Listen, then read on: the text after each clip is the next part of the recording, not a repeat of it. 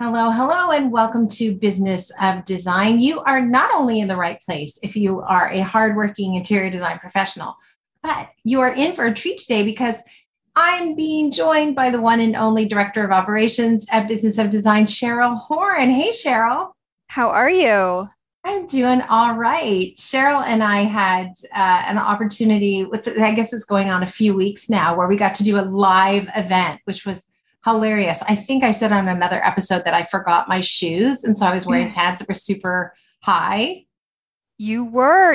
Not a big deal. Nobody would have noticed if you didn't point it out. They were dragging on the ground and they were so filthy dirty when I got back into the car. It was hilarious, but it was fun to see people together face to face, but it was also kind of strange. Did you feel like that was kind of a weird, because people were spaced out and stuff? It was kind of odd. Yeah, everyone was spaced out. People weren't, you're not really sure, like, can I take my mask off? Like, I'm not really close to anybody. It's sort of that, like, what, not only your own comfort level, it's like you have to be very aware if your behavior is making somebody else comfortable or uncomfortable, but it was very well done. And it was so good to see you face to face, but I want more. Now you just like you give a mouse a cookie. I got a little bit. Now I want more. I know. But what else was amazing about that event is that you started talking, because there was a lot of people there that were brand new to Business of Design, not necessarily not knowing who we are, but they, not members yet, things like that. So you started talking about the very first time you spoke, BOD content. And there were three people there that were with you for that very first seminar. I was so shocked. I've never had that happen before where I said the very first time was at the Weaver's Art. And I was terrified. I thought I was going to vomit before I spoke because I thought, how could I possibly tell you guys the truth? You're going to think I'm such a loser. No one's ever said I was at that event. And three people said they were at that event and they remember it exactly. I actually get goosebumps thinking about it. It's crazy. Yeah. And that's amazing that like almost 20 years later, or, almost 20 years later, they're still coming to BOD events. Like, it's one of those things where you need to hear things on repeat and to retain it, to do it, to hold you accountable, that it doesn't really matter how many times you've taken a course or listened to a seminar. You're going to get something new out of it every single time. It's so funny. And Jane was one of the people, yeah. I can't think of her last name right now, but anyway, Jane was in the front row. She's one of the people that was at that event. She said, "You're so mean sometimes." I don't even remember what I was talking about, but she comes to a lot of things. So I think once in a while you need someone to tell you the truth and be tough. I just do. It works for me anyway. If you're too soft, I'm not going to listen to you. I need a coach who's got a little bit of a bite, I think. I don't know. Well, and most of the events that we've been doing are monthly, BOD lives with our members and everything. When you say things or ask people to like, what do you charge? They're so used to it now that I was sort of surprised by the reaction that it was such a big deal to stand up and say that. I almost forgot when you're not, when you haven't been doing the BOD thing for a long time, that it's not openly talked about. You don't just stand up and say what you charge by the hour or what your consultation was. That was the first thing that you were getting people to voice what their consultation rate is. And then, of course, I got the chance to talk to a couple of people. Someone with a really high consultation rate basically has no clients and no projects. So that was interesting. And then somebody with a horribly low consultation rate has huge projects, big projects. So it doesn't tell the whole story, but at least people start. We got to start somewhere. We got to start talking about something somewhere. Yeah. Well, for this episode specifically, I'm going to be asking you a few member questions. So while we're on the topic of rates and consultations, I'm just going to jump into the first one because this is a question that I get a lot. And I feel like I've answered it one-on-one a lot of times. But we haven't really put the answer out there. Okay. But you know what we didn't do yet? Announcements. Right. Do you have any? Yeah, that's usually the only reason that I'm here is the announcements. I got so excited I get to talk about something else. Tell me what's going on. Well, I mean, obviously the big push right now is for the retreat. It's coming up in April of 2022, but we've got so much interest in it already. I forget, like it's been so long since we've done it. So maybe since we're doing announcements together today, you can talk a little bit about what we do with the retreats. Again, it's been a while, even for those who have attended, since we've really put that information out there. I think part of the magic of a retreat is it gives us enough time so we can peel away a couple of layers of the onion, because just like we were talking about that event where you go, what do we charge? What do you charge? Everybody's super uncomfortable and uneasy at first. They don't know each other. They don't feel safe. Why are you asking me this information? What am I going to get out of this conversation? There's just a little bit of a hesitancy. And the advantage of the retreat is that we're together for an entire 4 days, right? 4 days and 3 nights. And so that's quality time that we're spending together. And a camaraderie builds, some trust builds, vulnerability is exposed. It has never failed that by day 3, many people are, tearing up over a situation that has been really destroying them for the last year. And, it's not always somebody who's new to business. It's not always somebody who's a rookie and hasn't yet implemented the Business of Design 15 steps. I think if you recall the last retreat, it was actually some of our most senior Business of Design members, women who are running profitable, highly visible, highly successful companies, had a really, really bad year and shared that with everybody. And it really was sobering for all of us to see what a toll this business can take on us. So I think that's part of the charm, right? That there's a certain camaraderie that builds. You watch that, right? When you're at the retreat.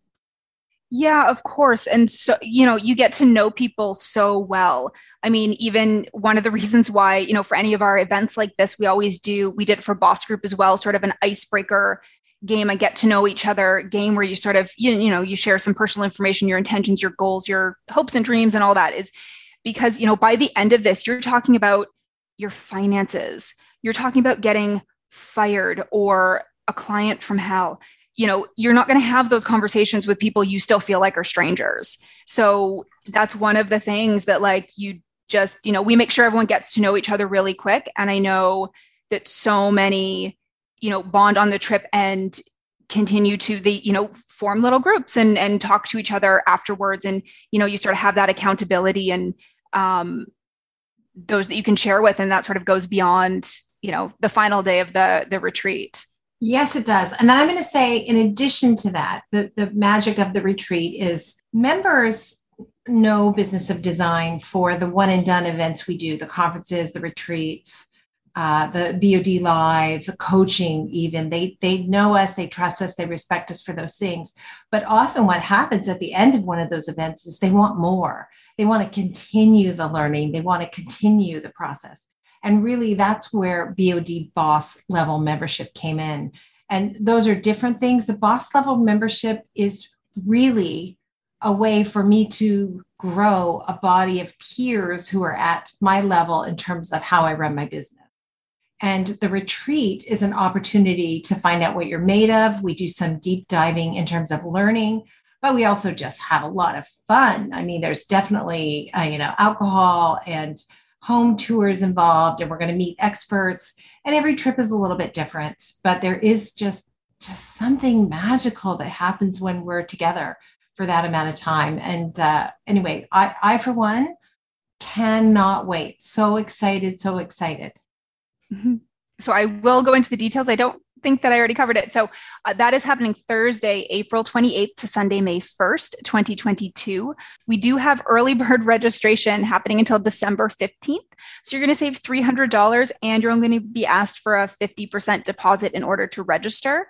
And then, of course, if you're a Business of Design member, you're also going to get in on preferred pricing and you're going to save an additional $500. So there is a loose itinerary on the website just to give you an idea of what the breakdown of each day looks like. So all the details are there. Please check that out.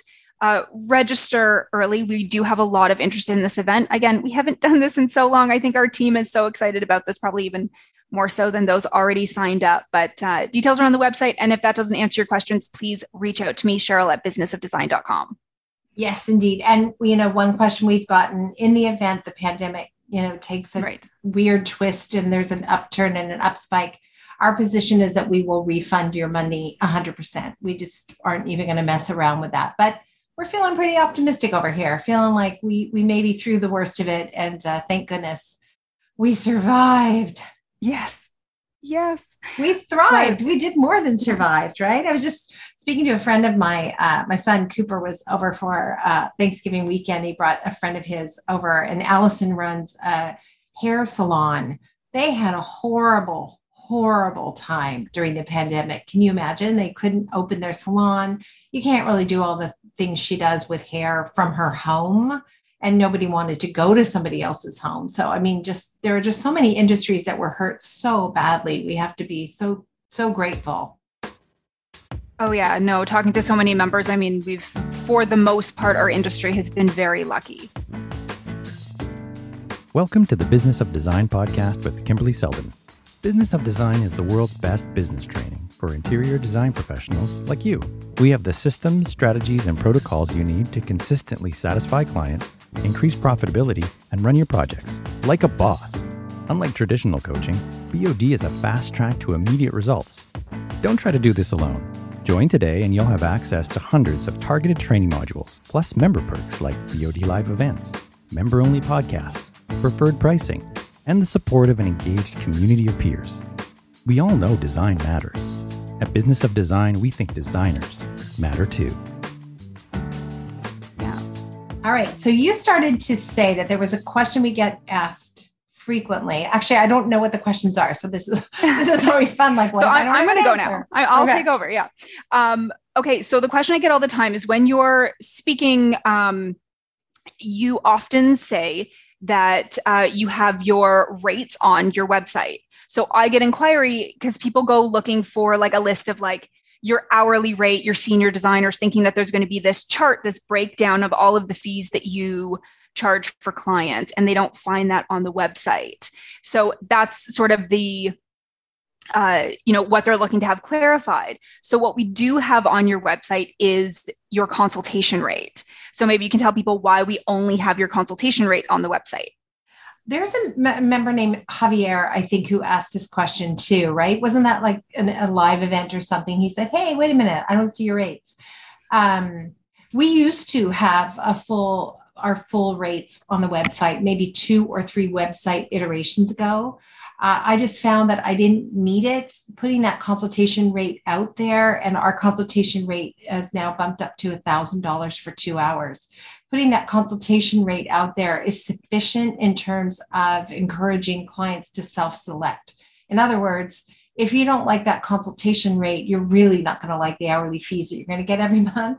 So we may not be the right firm for you. And, the reality is what's happened for us as we've done that, as that rate has gone up and up, is we do have fewer calls. I'm not going to lie to you. We do have fewer calls, but almost every single one of them turns into a project. It really has worked out for us that we're not wasting our time, answering questions from those clients who aren't probably right for our firm. So if you're new, if you're just starting out, definitely put all your rates on your site.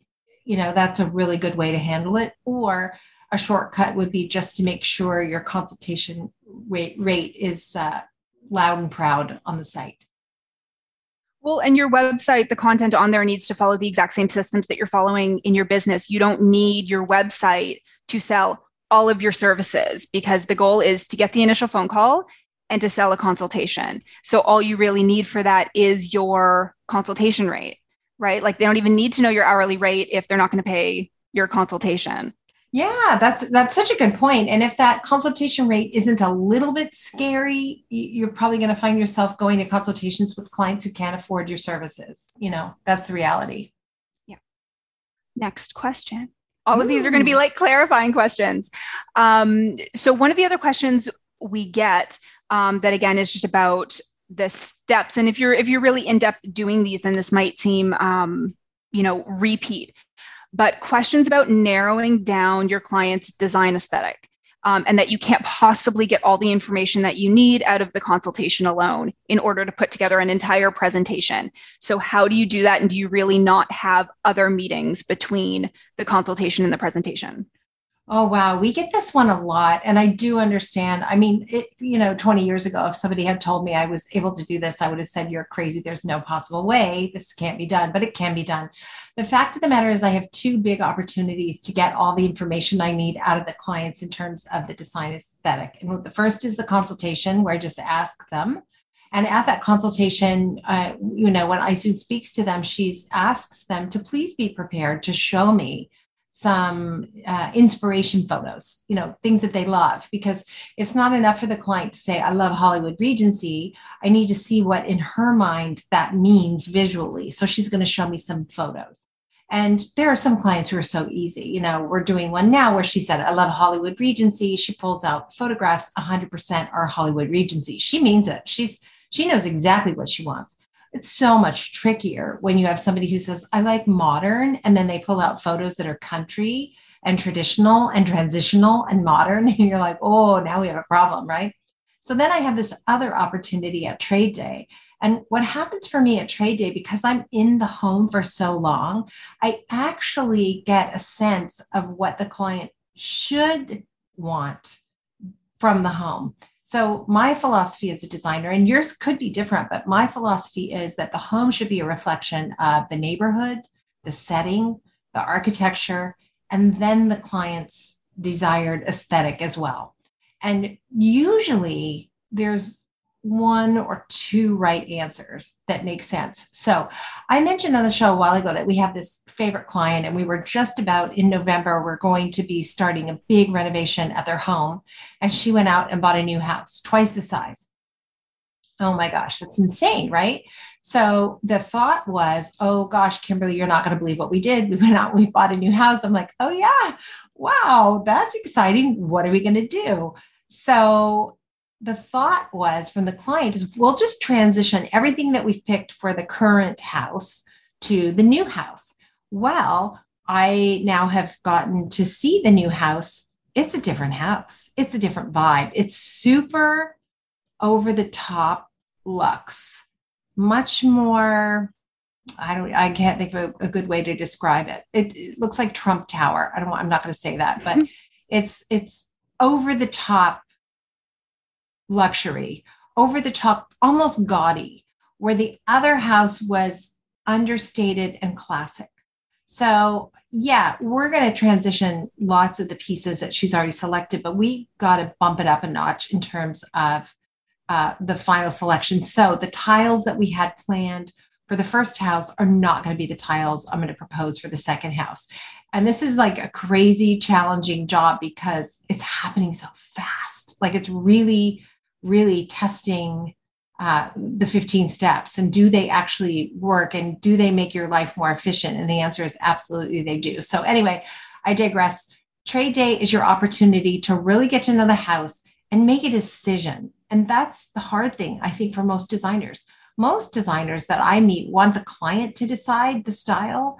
And while that's partially true, I actually think I'm the expert. And so I should be telling them. So if the client says to me, I want a Victorian home, and they're in a glass modern house, I'm going to say, okay, we have a bit of a problem here, right? It's my job to tell them, like, you bought the wrong house. And I actually did talk about that on a podcast recently. I went to a home that was kind of a Japanese Zen style home, and she wanted to make it like a Provençal manor house. And I was like, oh my gosh, like, no. And we didn't get that job. And I'm glad we didn't get that job because I can't do what she wanted. But anyway, Trade Day's like 5-6 hours at a home. And by the end of Trade Day, I know the house better than the clients do. So I am in a good position to tell them, and of course, I respect and I listen to what their suggestion is, of course. And often it's exactly right.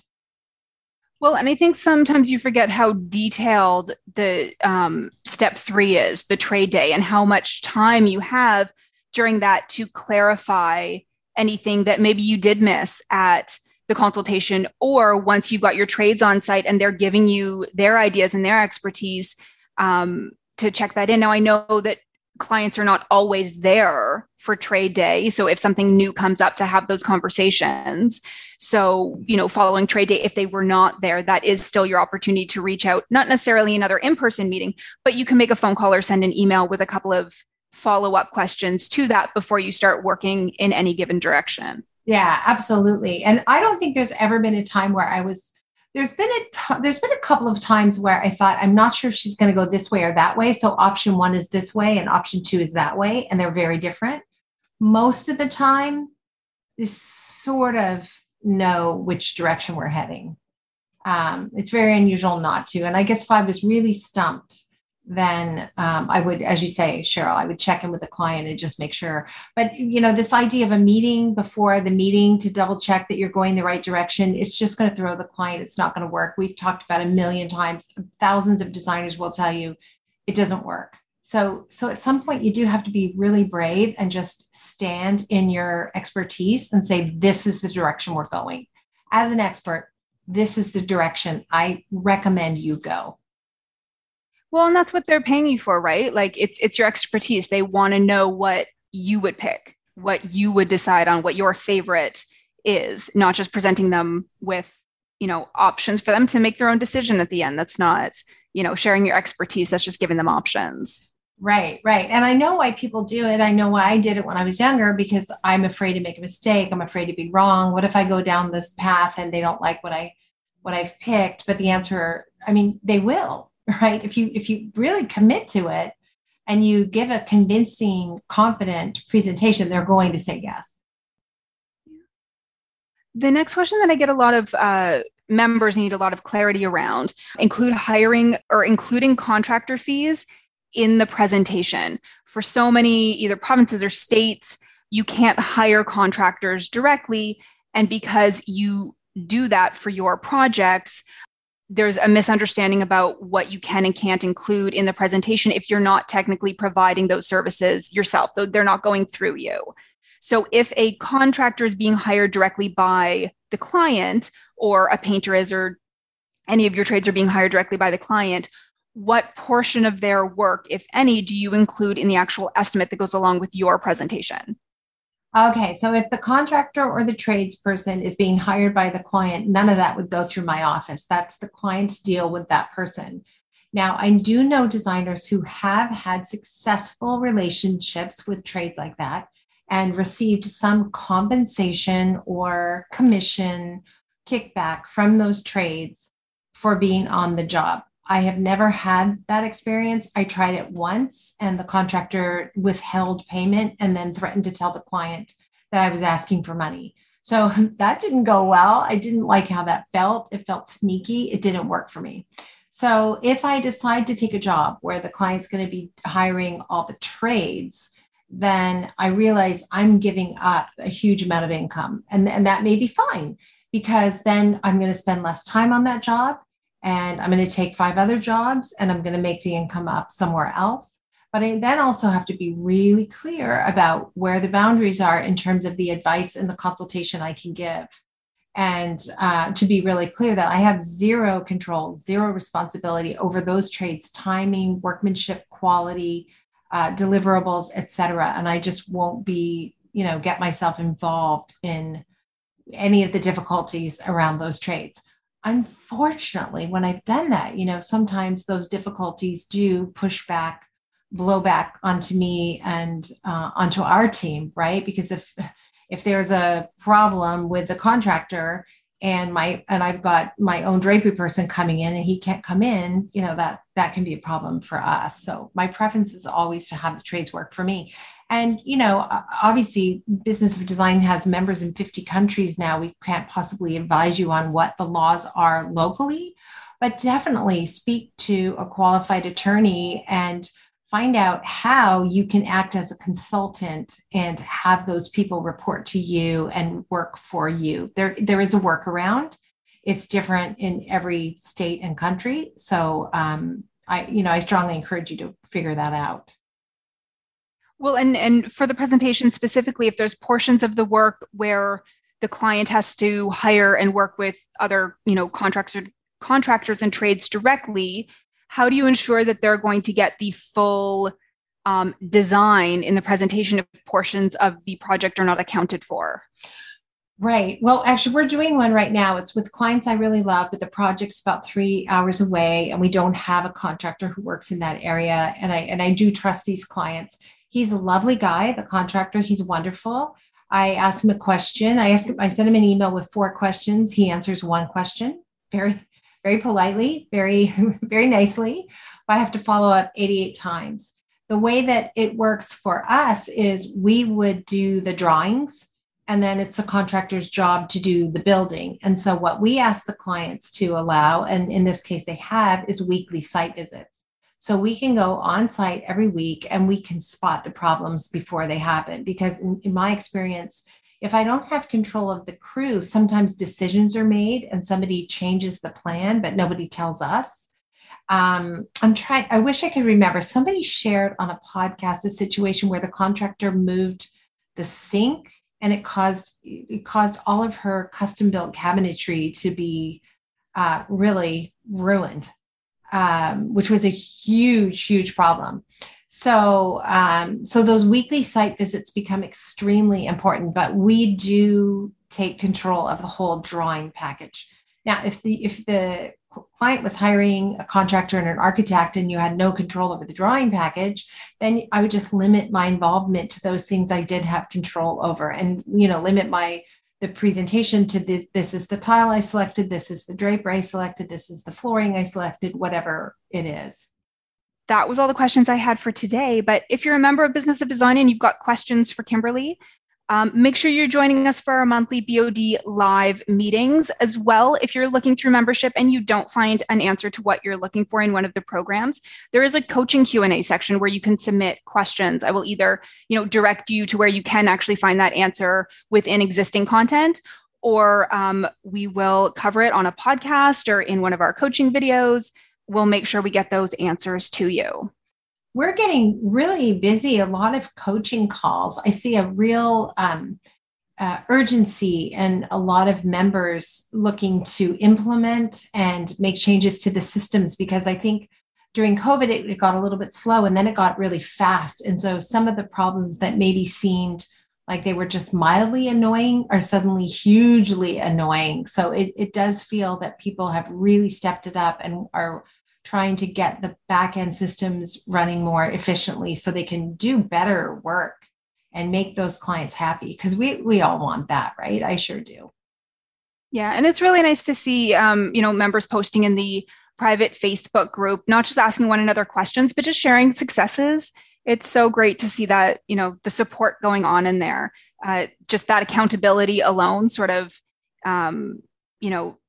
keeps it going, especially if you've been a member for a while, to sort of, if you are really busy, to sort of, try and speed things up or cut corners. So it's nice that they've got that group and that support. It's super active in there, and we're always just sort of skimming along to follow what's happening in the community. I know. I love it. It makes me so happy. People post like checks, like, look at the deposit I received today. I never dreamed I'd get a deposit this big, or anyway, it's fun. It is fun to be a fly in the wall in the Facebook group. Cheryl, thank you so much. No problem. I'll come back on another episode. I'm sure I'll have more questions for you soon. Excellent. All right. And let's figure out another way to get together face to face. That was too fun. I know. We'll get another event on the calendar soon. Have a great week. You too. Talk to you soon. And you, everybody, have a great week. We'll see you next time. Bye. Thank you for being part of the Business of Design community and supporting BOD's mission to improve the industry one design business at a time. It's time for you to take the next step and join Business of Design. Like thousands of design professionals in 50 countries around the world, you'll find the systems, strategies, and protocols you need to dramatically improve your business and transform your life. What are you waiting for? Start today.